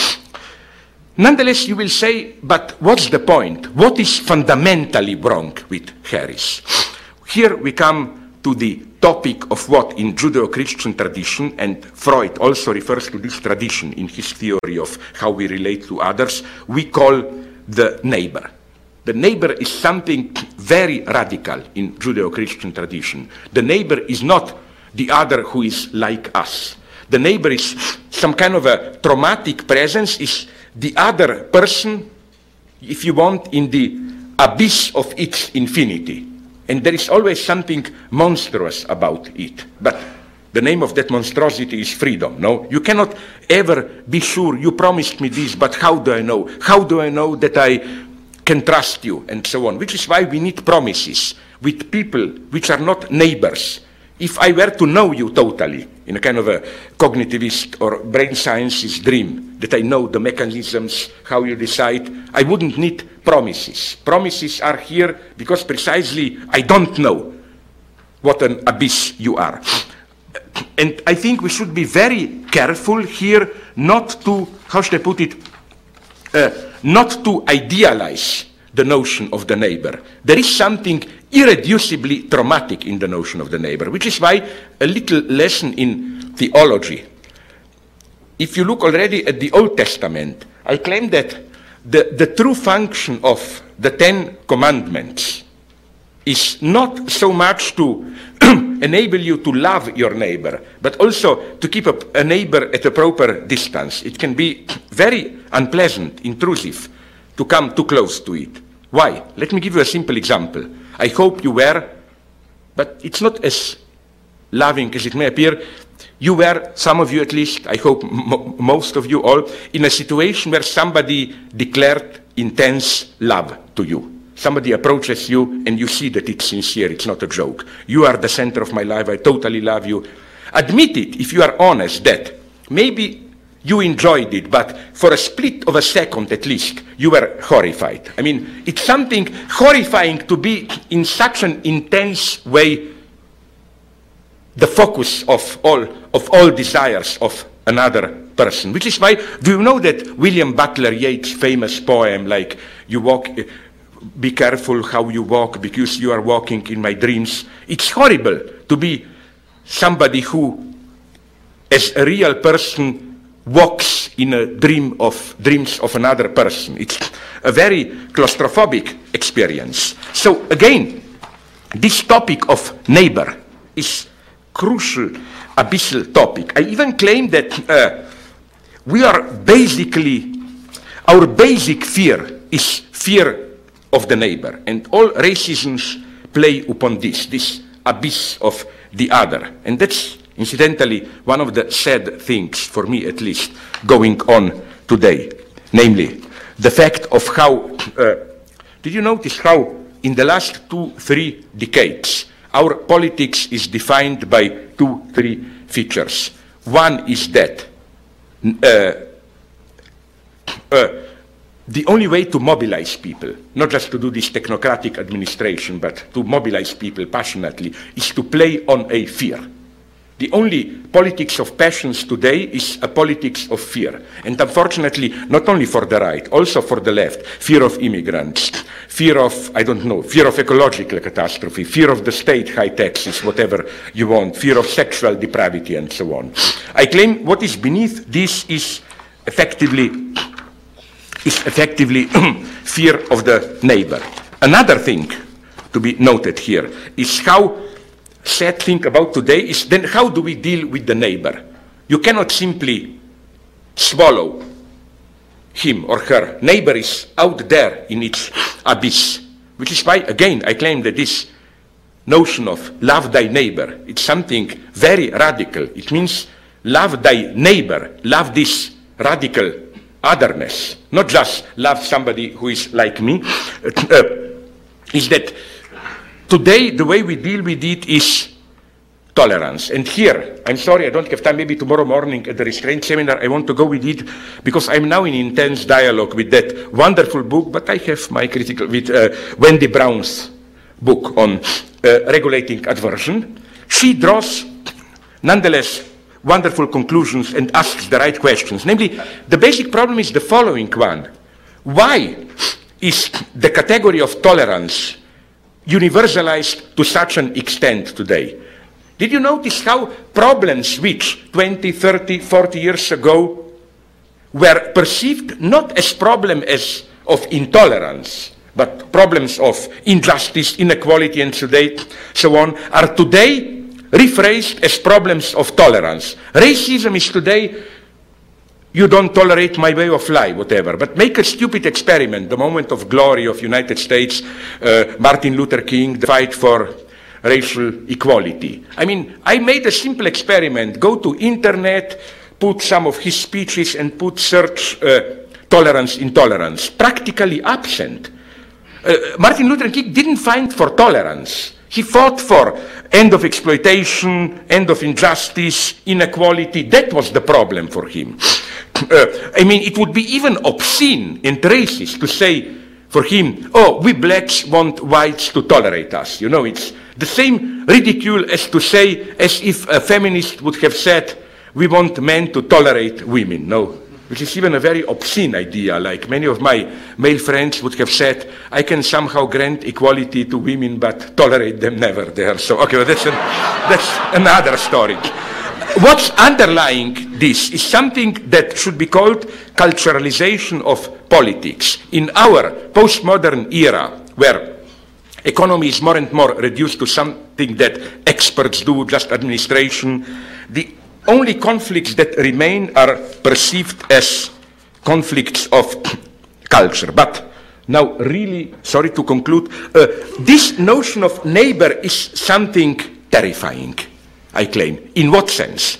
In the sense that, again, neighbor is not the wealth of another person, as we put it, his or her inner life, what I see in you. No, this level is usually a lie. There is a wonderful, poetic, but I totally reject it, multicultural phrase which says something like this. It's supposed to be a deep insight. I think it's precisely pseudo-depth. It's an enemy is someone whose story you have not heard. It sounds so noble, you know, like, you are my enemy if I just objectivize you, you there. But, oh, if I take care or make the effort of understanding you from within, oh, then I will see that you have your standpoint. Okay, up to a certain level, this is undoubtedly true. But I claim only up to a certain level. And the limits are clear if I simply paraphrase this or apply to a very specific case. Would you also be ready to say Hitler was our enemy because we didn't hear his story? I did hear his story. I read Mein Kampf and so on. And what shocks me is how, no matter how horrible your politics is, you always can find a nice way, as we usually put it, to rationalize it, to tell yourself a story about it. So the radical conclusion here is that, and I think this is another deepest insight of Judeo-Christian tradition, it's that the ultimate truth, the truth of you as a unique person, where you really stand, is not when you go deep into yourself and the deepest sincere self-identification or whatever. At that level, we usually lie. That's not the ultimate truth. Which is why, if you want to get this point, I advise you to read two books. One is Aldous Huxley, the English guy, Grey Eminence. It's the story of Father Joseph, Père Joseph, the foreign minister of Cardinal Richelieu in the early 17th century, the 30 Years' War. What's so fascinating in this person? He was, for that epoch, evil incarnated. The worst realpolitik manipulator. He concluded a pact between Catholic France and Protestant Sweden against Catholic Austria to prevent unification of Germany. So we can even say he is guilty for Hitler in a certain way, because, you know, it was because of his political plotting that Germany was not unified earlier as a nation state. We all know this is what caused First World War and so on. Now, what is the shock? The shock is that this same person ordering tortures, poisoning, blah, blah, was in the evening, after his work was done, was writing the most precious of incredible depth mystical meditations. Absolutely, how should I put it in a vulgar way, top level, at the level of Saint Teresa, whoever you want. And this is what bothered Huxley. I think his solution is wrong, but this gap. The same, let's go to the East. A simple book by Brian Victoria, Zen at War. The same problem. We have undoubtedly authentic Zen Buddhist monks, like the one who was very popular, if some of you are old enough, in the 60s era, hippies, D.T. Suzuki, the great... Yeah, but he was, in the 30s, 40s, he was not only totally supporting Japanese militarism, but even was writing, like, justification of it, claiming that for the majority of people, this unconditional obedience of military discipline, you don't think there is order, you do it, it's the only way to Satori, to enlightenment, to overcoming of your... So the same paradox. And I think the lesson of it is very clear, that when we who stand in a Christian tradition, when we speak about redemption, blah, blah, all this, is something totally different than this Gnostic or pagan perspective of going deep into yourself, finding this inner truth about yourself, and so on and so on. Precisely, this level of inner truth is a lie, is the point of lying. So, now, believe me or not, but I will really conclude now very short. So, just two concluding points from all this. Now you will tell me, okay, but this all my relativism and so on, we don't believe, you don't know where you believe, blah, blah. But there are people, so-called fundamentalists, who really immediately believe. I don't have time, it would take another hour, to develop the whole line of thought. My conclusion is they don't believe. Not that they are not sincere, that they cheat. They know. That is to say, to be very precise, I claim that belief, what bothers me in at least some type of fundamentalist, is precisely, you remember, for example, what's for me problematic in creationism as opposed to evolutionism. It's not that it's wrong, blah, blah. I don't care. It is that the presupposition is that you obliterate the gap between religious faith and scientific propositions, and you treat religious propositions at the same level, like Jesus has arisen from the dead, becomes a statement like this is the DNA structure of that animal or whatsoever. Which is why I think it's deeply significant that fundamentalists usually don't have any problem dealing with science. They love science. They all the time try to prove that there is no gap there. You have them in Christianity, creationists. You have them in Islam. You have them among the Jews. For example, I learned that there is a group in Israel which takes literally the prophecy that Messiah will come when a calf will be born with totally red hair. So they say, let's fasten the process, and they're making these biogenetic experiments to make it happen. So, you know what's for me belief? Belief is something different. Belief is for me a kind of, there is always an element of I believe which is absurd. Belief is not, you don't believe in facts. To say, I believe in Christ, but fuck it, I prefer to sin or I don't take... No, you cannot. It's a belief which is by definition an existentially engaged belief. It's, for example, to give a pathetic example, it's ridiculous, but it's true. Anna Frank, if you read her memoirs, this is belief. When she writes, in spite of all the horrors that Germans are doing to us, the Jews, I believe that there is a divine spark in every human being. This total counterfactual, crazy gesture. It's the same with human rights. Believing in human rights doesn't mean I look around, scientifically analyze people, I see at certain level they all have rights, then I say, oh, okay, I believe. No, it's a leap of faith. It's a kind of a crazy axiom. You can be white, black, yellow, high, low, stupid. I posit it as a practical axiom. And this engagement is crucial. So, The first paradoxical conclusion from this, I claim, is that the true danger of this kind of fundamentalism is not that it's a danger to secular knowledge. Oh, if they take over, no science. That doesn't bother me. It's there the true end of belief. It's belief at its most authentic is endangered. So what is belief today? Let me go briefly, no, really, 3 minutes. You are my superego here, yeah. Briefly back to Holocaust. I claim that what the ultimate lesson of, when I spoke, about how we shouldn't play this game, God is the good father up there who somehow manipulates things and you can trust on him, everything will turn out well and so on. I think that with things like Holocaust, it's obscene to expect, oh, we don't know how, but mysterious are the way of the Lord, it must have some deep meanings, that it's somehow justified. I claim, here I follow Hegel's reading of Christianity, I claim that it is what really dies on the cross is precisely this God. As Hegel would have put it, God as substance. God as this secret mind which benevolently controls everything. God as whatever we here do in a kind of higher unity, everything has a secret meaning and so on and so on. Because, I mean, here we should be, if you want to be Christian, be really a Christian. That is to say, it's not that we are here, God is there, and then God from time to time, why not, he sends a messenger, okay, things turn back, come back next time, and so on.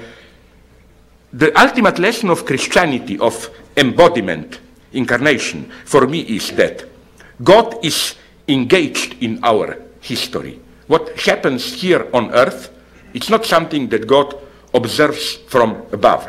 And the way I read it is that the death of Christ on the cross, which means is not just the death of a representative of God. And I think even we should forget all that legalistic topic, God paid the price for our redemption. Oh my God.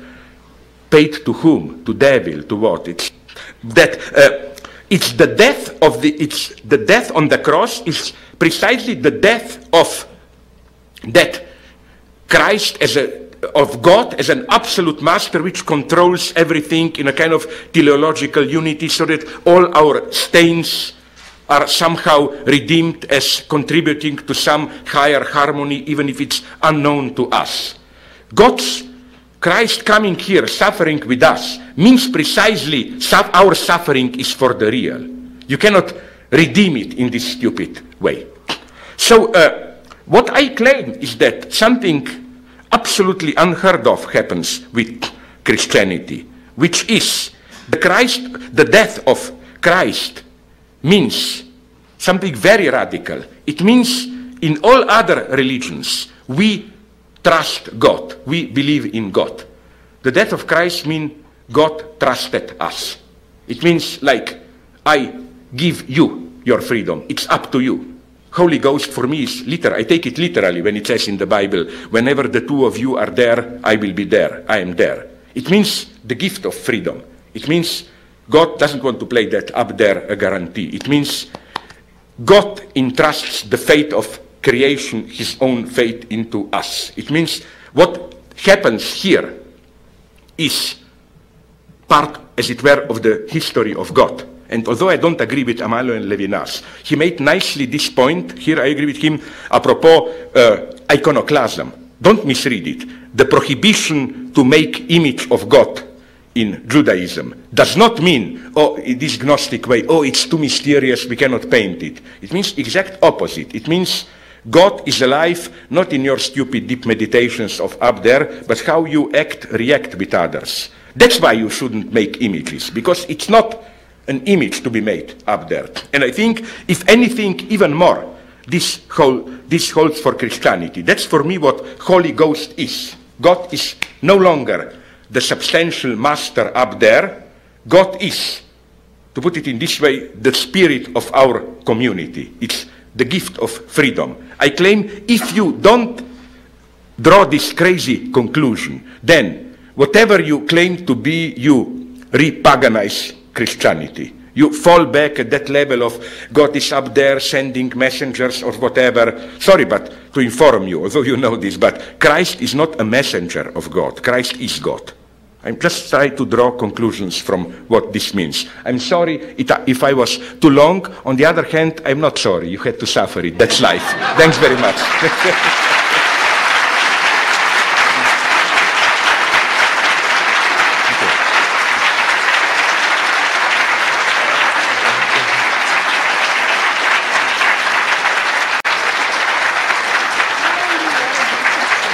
We can do some 20 minutes, we'll see. No? Okay. But maybe we should be a little bit liberal, and those who want to leave, let them out.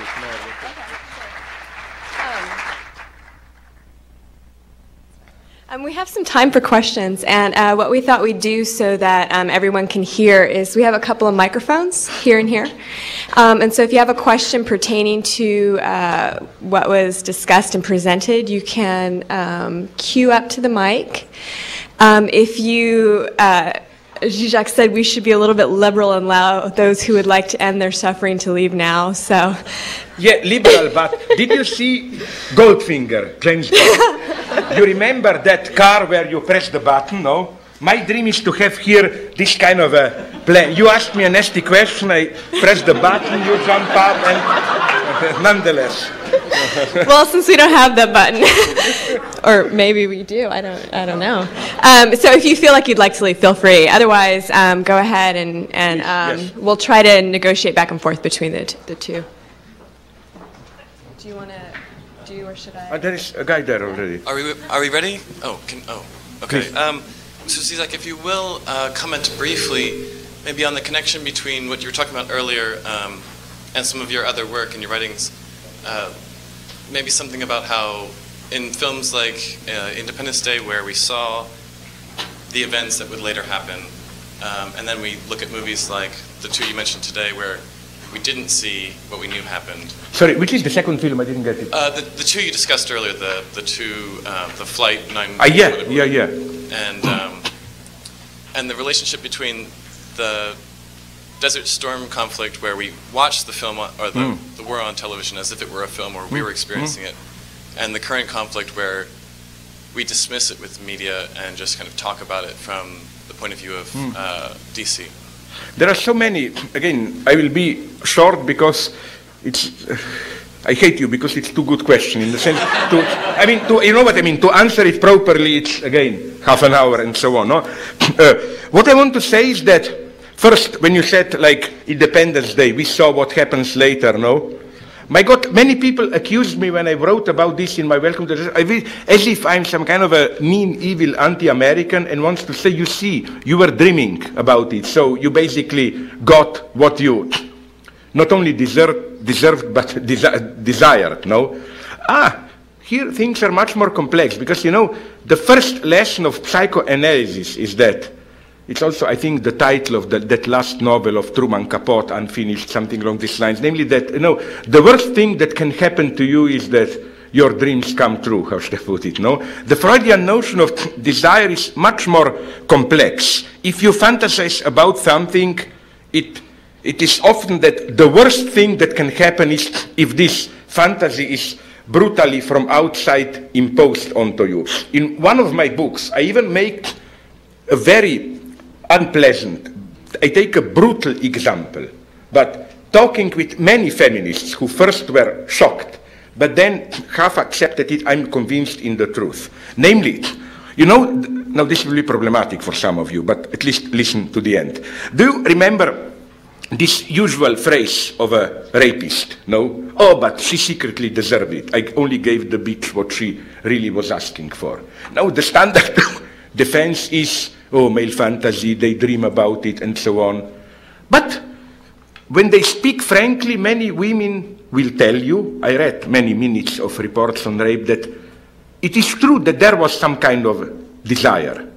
Now comes my conclusion. Does this justify it? Not. It's even more horrible.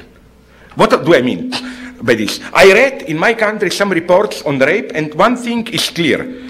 I do it in one of my early books. Imagine this situation, just to get the point. Of course, it's not as simple as that, but the basic point is like this. Imagine two women, to simplify it to the utmost. One is self-assertive, autonomous, the other is more passive, dreams about being beaten, raped, and so on. Imagine both of them raped. I claim for the second one, it would have been much more terrifying. The first one will get over, maybe, I hope so, take even some revenge afterwards. For the second one, who, at a certain level you can say, oh, she just got what she was dreaming about. For that one, I fear, she may kill herself, and so on, I claim afterwards. That is to say, there is nothing more humiliating than to get from the outside, like stuck into your face, the fact of your dreams, because you know fantasies are a very fragile thing.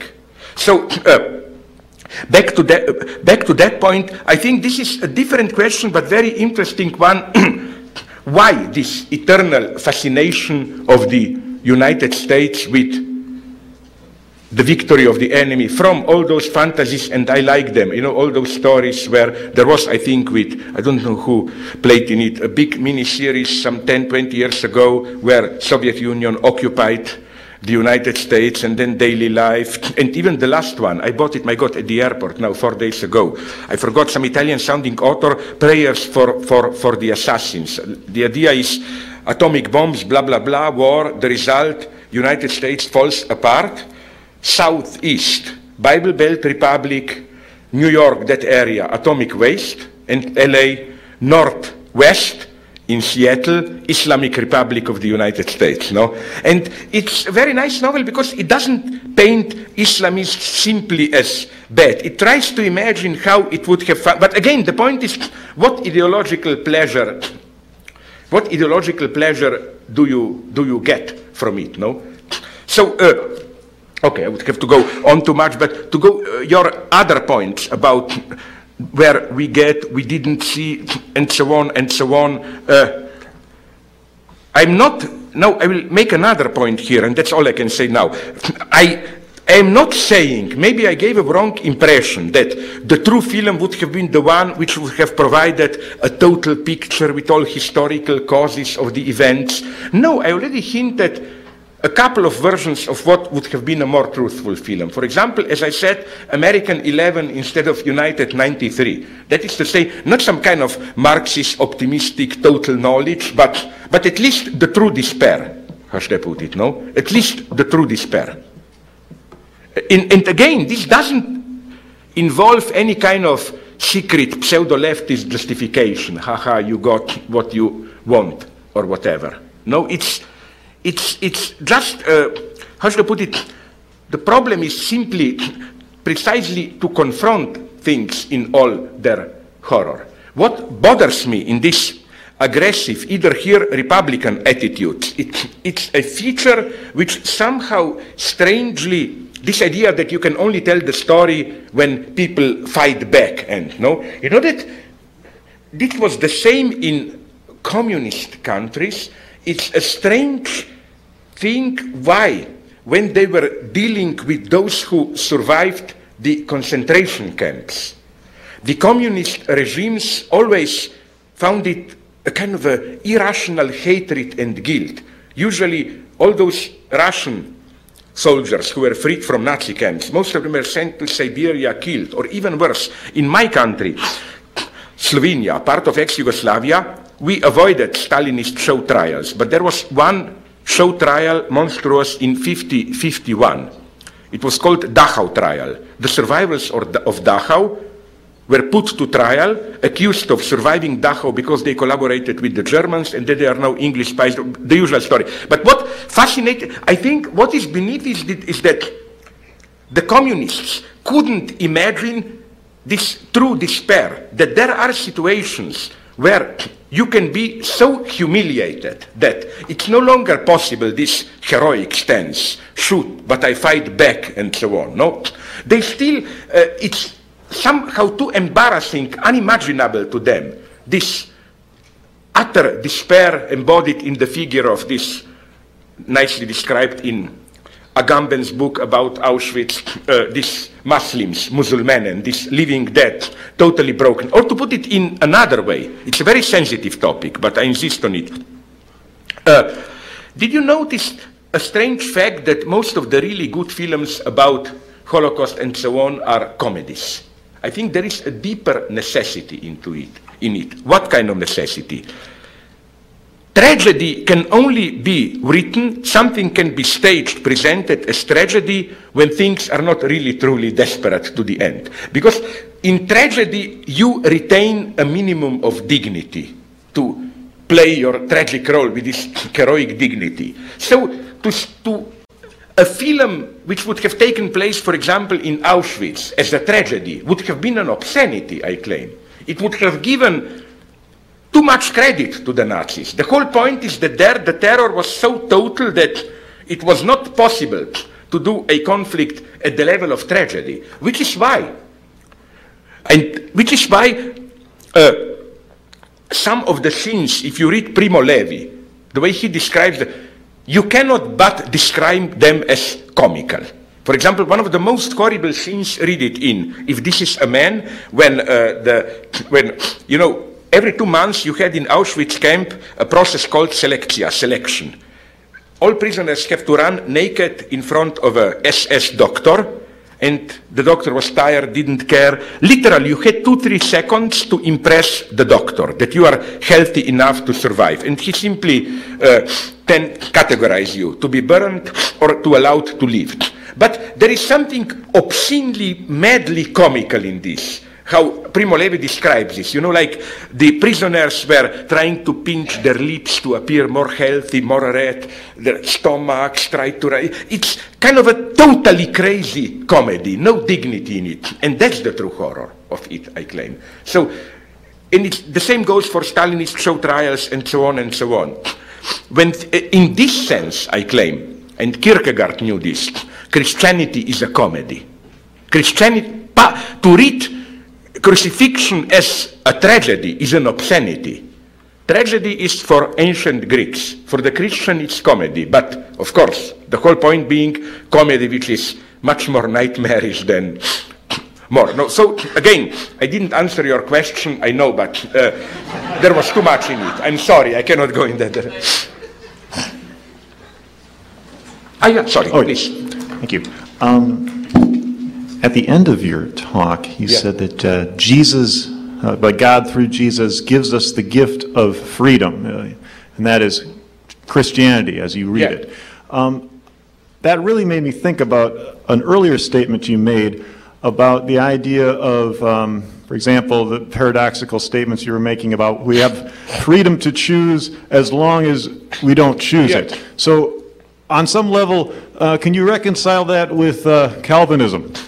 Since we're here at Calvin College. For me, I'm just wondering, are you an atheistic Calvinist no, on some level? Okay, almost, paradoxically. Almost. If you ask me which religious orientation would be of Christianity, would be closest to my spontaneous sensitivity, generally Protestantism, but maybe those who are closer to Protestants among Catholics, Pascal, Port-Royal. Why? Because we can debate about everything. One thing I don't concede.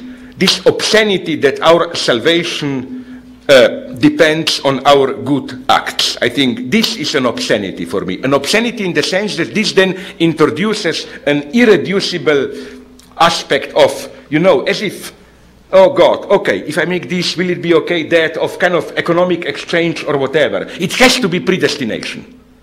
That's where I totally agree with it. And now comes the point. Oh my God, I hate you. Why are you asking me 2 good questions? Have you thought about this paradox? I've written about it, which is a crazy paradox.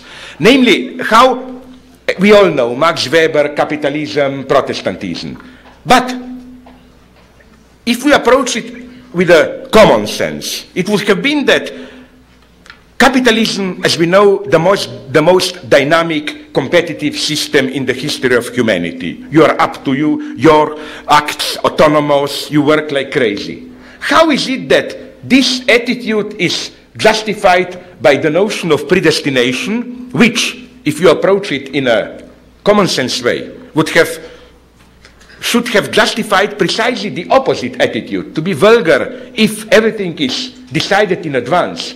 Why don't I sit down, read pornography, and drink lemonade? You know, like, why? Where everything is already decided. So it's mysterious. Why? How is it that precisely the awareness that everything is decided in advance pushes us to incessant activity?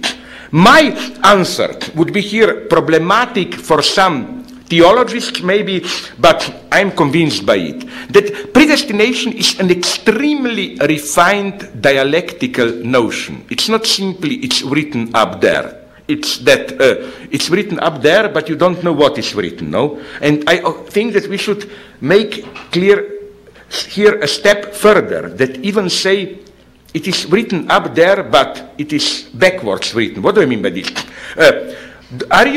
There is a very refined paradox which theorists of, even some theorists of rational action articulated, of how something may happen or not, but if it happens, retroactively it appears that it had to happen from the beginning. For example, all good histories of Roman civil war, Julius Caesar and so on, will tell you how once Caesar won, everybody saw it as a destiny, no? But, you know, like, it is as if things are not necessary from the beginning. So that the paradox is that if a thing happens, you have to say retroactively that it had to happen. Retroactively. And this brings me to another, I love, as a Marxist, I love religious conservatives. You find intelligent conservatives. One, like T.S. Eliot, you know that, my God, if you study English, the most tradition and individual talent. That famous phrase, the proposition, how every great work of art retroactively changes its entire past.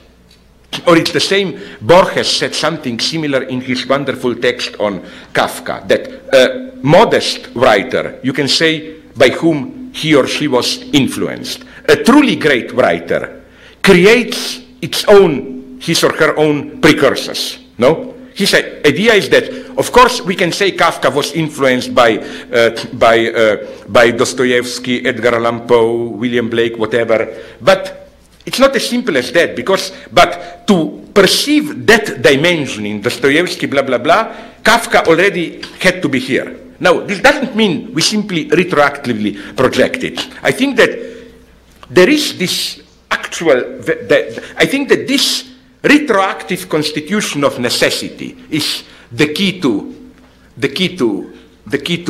predestination. Predestination doesn't mean we are not free. Predestination means that we are at a much more radical level free to constitute our very predestination. How should I put it? Because that's the paradox of freedom. Freedom, here I agree with deepest insights of Protestants, you know. True freedom is not, oh, do I want a strawberry cake or a chocolate cake or whatever, this and that. True freedom is, in a way, to choose your necessity. How should I put it, no? True freedom is something much more difficult. For example, let's take the ultimate free act, love. Of course, love has to be free. If somebody tells me you have to love this, that, it doesn't work. But it's a strange kind of freedom, because at the same time, let me be extremely vulgar. You notice that I like to, I use the, it's nice to be hypocritical and put the blame, you know, I really don't want to be vulgar, but for the sake of okay.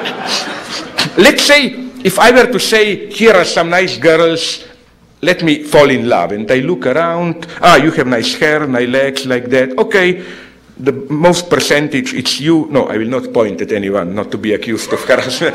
And it doesn't work. Isn't it? The whole point of love is that it is free, the freest maybe act of all. But how do you experience it? All of a sudden, you experience it as, I cannot do otherwise but that. That's my necessity. I have to do it. And it's the same with all great acts of freedom. Not choose chocolate cake or strawberry cake, but, for example, you're in a difficult predicament. There is war, or let's say in Europe, Nazi occupation, whatever. To decide to fight it, to engage in fight. It's probably the utmost free decision. But it's not that when you decide for it in a way, or for example, for a white man here in the 50s to really do it, not as a white liberal signing protests up there in New York, but like those white men who were killed here, to come really, not here, we are down there in the south, sorry, I still thought that I was where I was 2 days ago, in the south too. To go really down there and risk to be killed supporting the blacks and so on. It's obscene to say, oh, I was free to decide, I decided. You decided because in some way you sense that you would be ashamed of yourself, you cannot do otherwise. You know, this is the deepest sense, not this neurological sense. What you when you think you are free, you are controlled by your neurons. This is the deepest sense in which freedom is assuming, the highest freedom is assuming inner necessity. So I know, again, that I didn't answer you, but here you see how I relate very intensely to all this topic of predestination and so on, and definitely, I think that how should I put it, now I'm writing a book on Hegel and Christianity, where I try to develop this, my God, I will be hated for that again, was this political, how very Eurocentric, unashamed and pro-Protestant. Now, how first we have Eastern Orthodoxy, which for me is, as Christianity, Russian Church, that Orthodoxy, not John Milbank, not here, Radical Orthodoxy, neither East Buddhism, but that one. I'm very uneasy with that one, because first, this whole, I think they secretly change Christ into kind of an idol, a mere ideal to be imitated, and then in the long term we all can become Christ. You know, this idea of man becoming God. Gradually we will all becoming God, connected with another problem which I find very problematic in Orthodox Christian Church. The notion of this distinction between what they call economy and God in itself. No? As if you can distinguish in God the inner mystery, Trinity of God himself, and economy, which is basically, to be cynical, public relations, know how God deals with humanity. But I think that what gets lost here is simply the deepest Christian insight, which you find at its purest only in Protestantism and some maybe of those mystics like Meister Eckhart who got it, that what is the deepest insight of them? It's that we are part of God's history. How should I put it? It's not God up there. So I claim that Catholicism, you have more this symbolic exchange, you deal with God, institution, and so on, that I quite naively believe. So here I'm totally for it, that only with Protestantism did Christianity, again to use this nice Hegelian dialectical formulation, only with Protestantism did Christianity become what it always truly was. How should I put it, no? Here again you have this nice paradox, which is properly Christian Hegelian dialectical paradox, that there is eternity, but eternity is something which becomes through time. It not simply that it wasn't there, it becomes what it always already was. Okay, I'm sorry if I was. These are Wonderful. Again, these are serious problems. If you come again, you can tell us what toilets are like in Slovenia. Thank you. German. We are disgusting that was Germans. a joke. Next person. We are disgusting Germans. Sorry to inform you.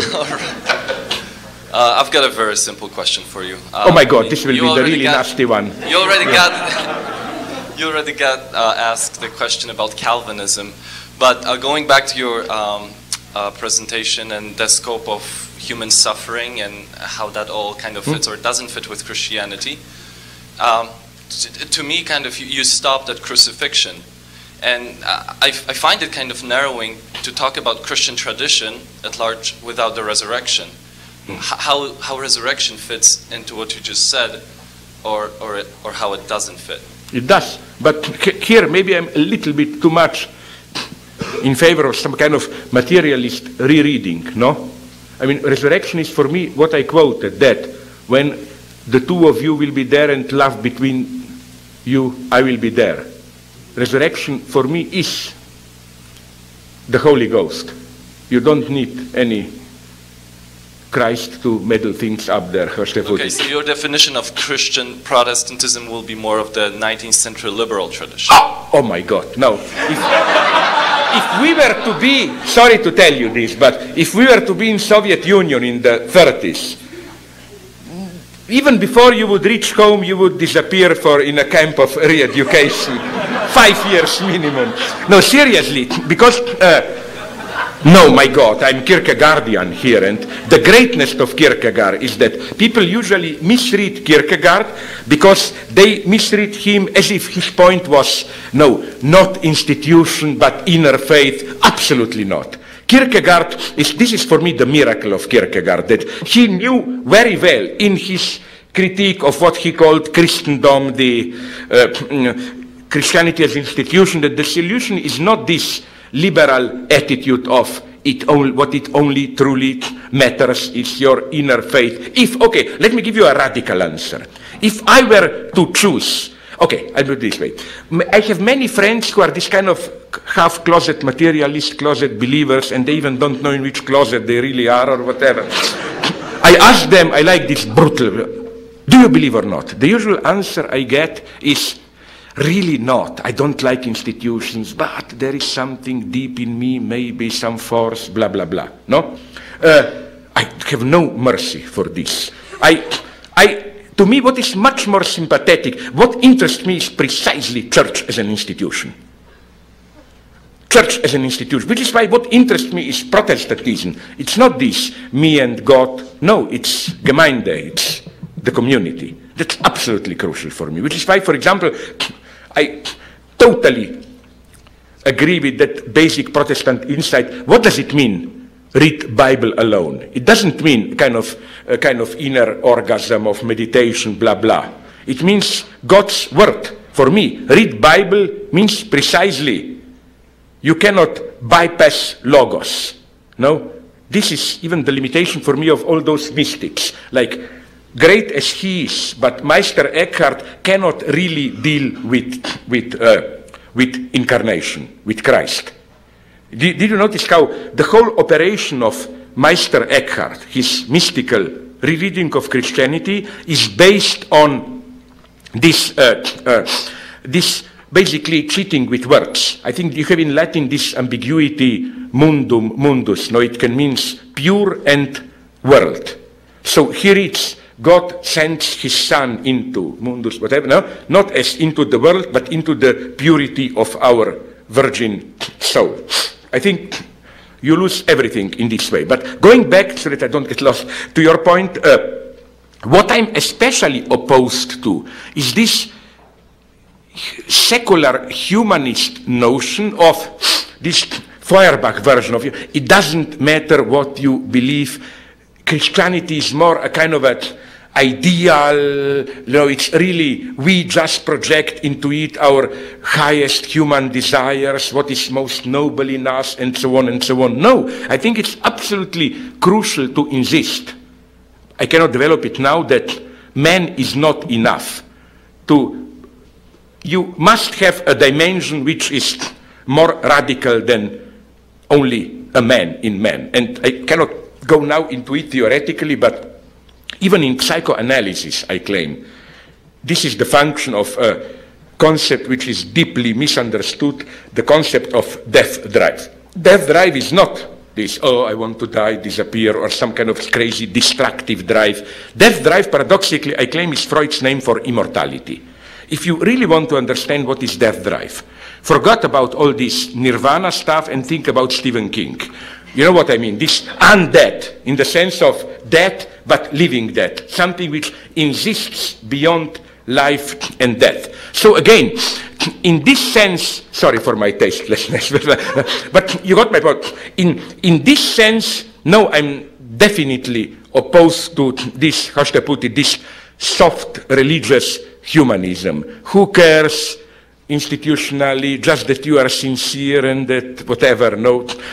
Here I'm a strict Kierkegaardian who, again, what Kierkegaard got, and this was a great, almost I would say Marxist insight by him, is that wasn't, you know better this than me, wasn't a big target of Kierkegaard's scathing, ironic criticism was some big state theologist, I forgot the name, who was precisely this kind of a liberal. And what Kierkegaard got is that there is no opposition between this kind of flat, cheap, bleeding heart humanism and being the worst conformist state philosopher.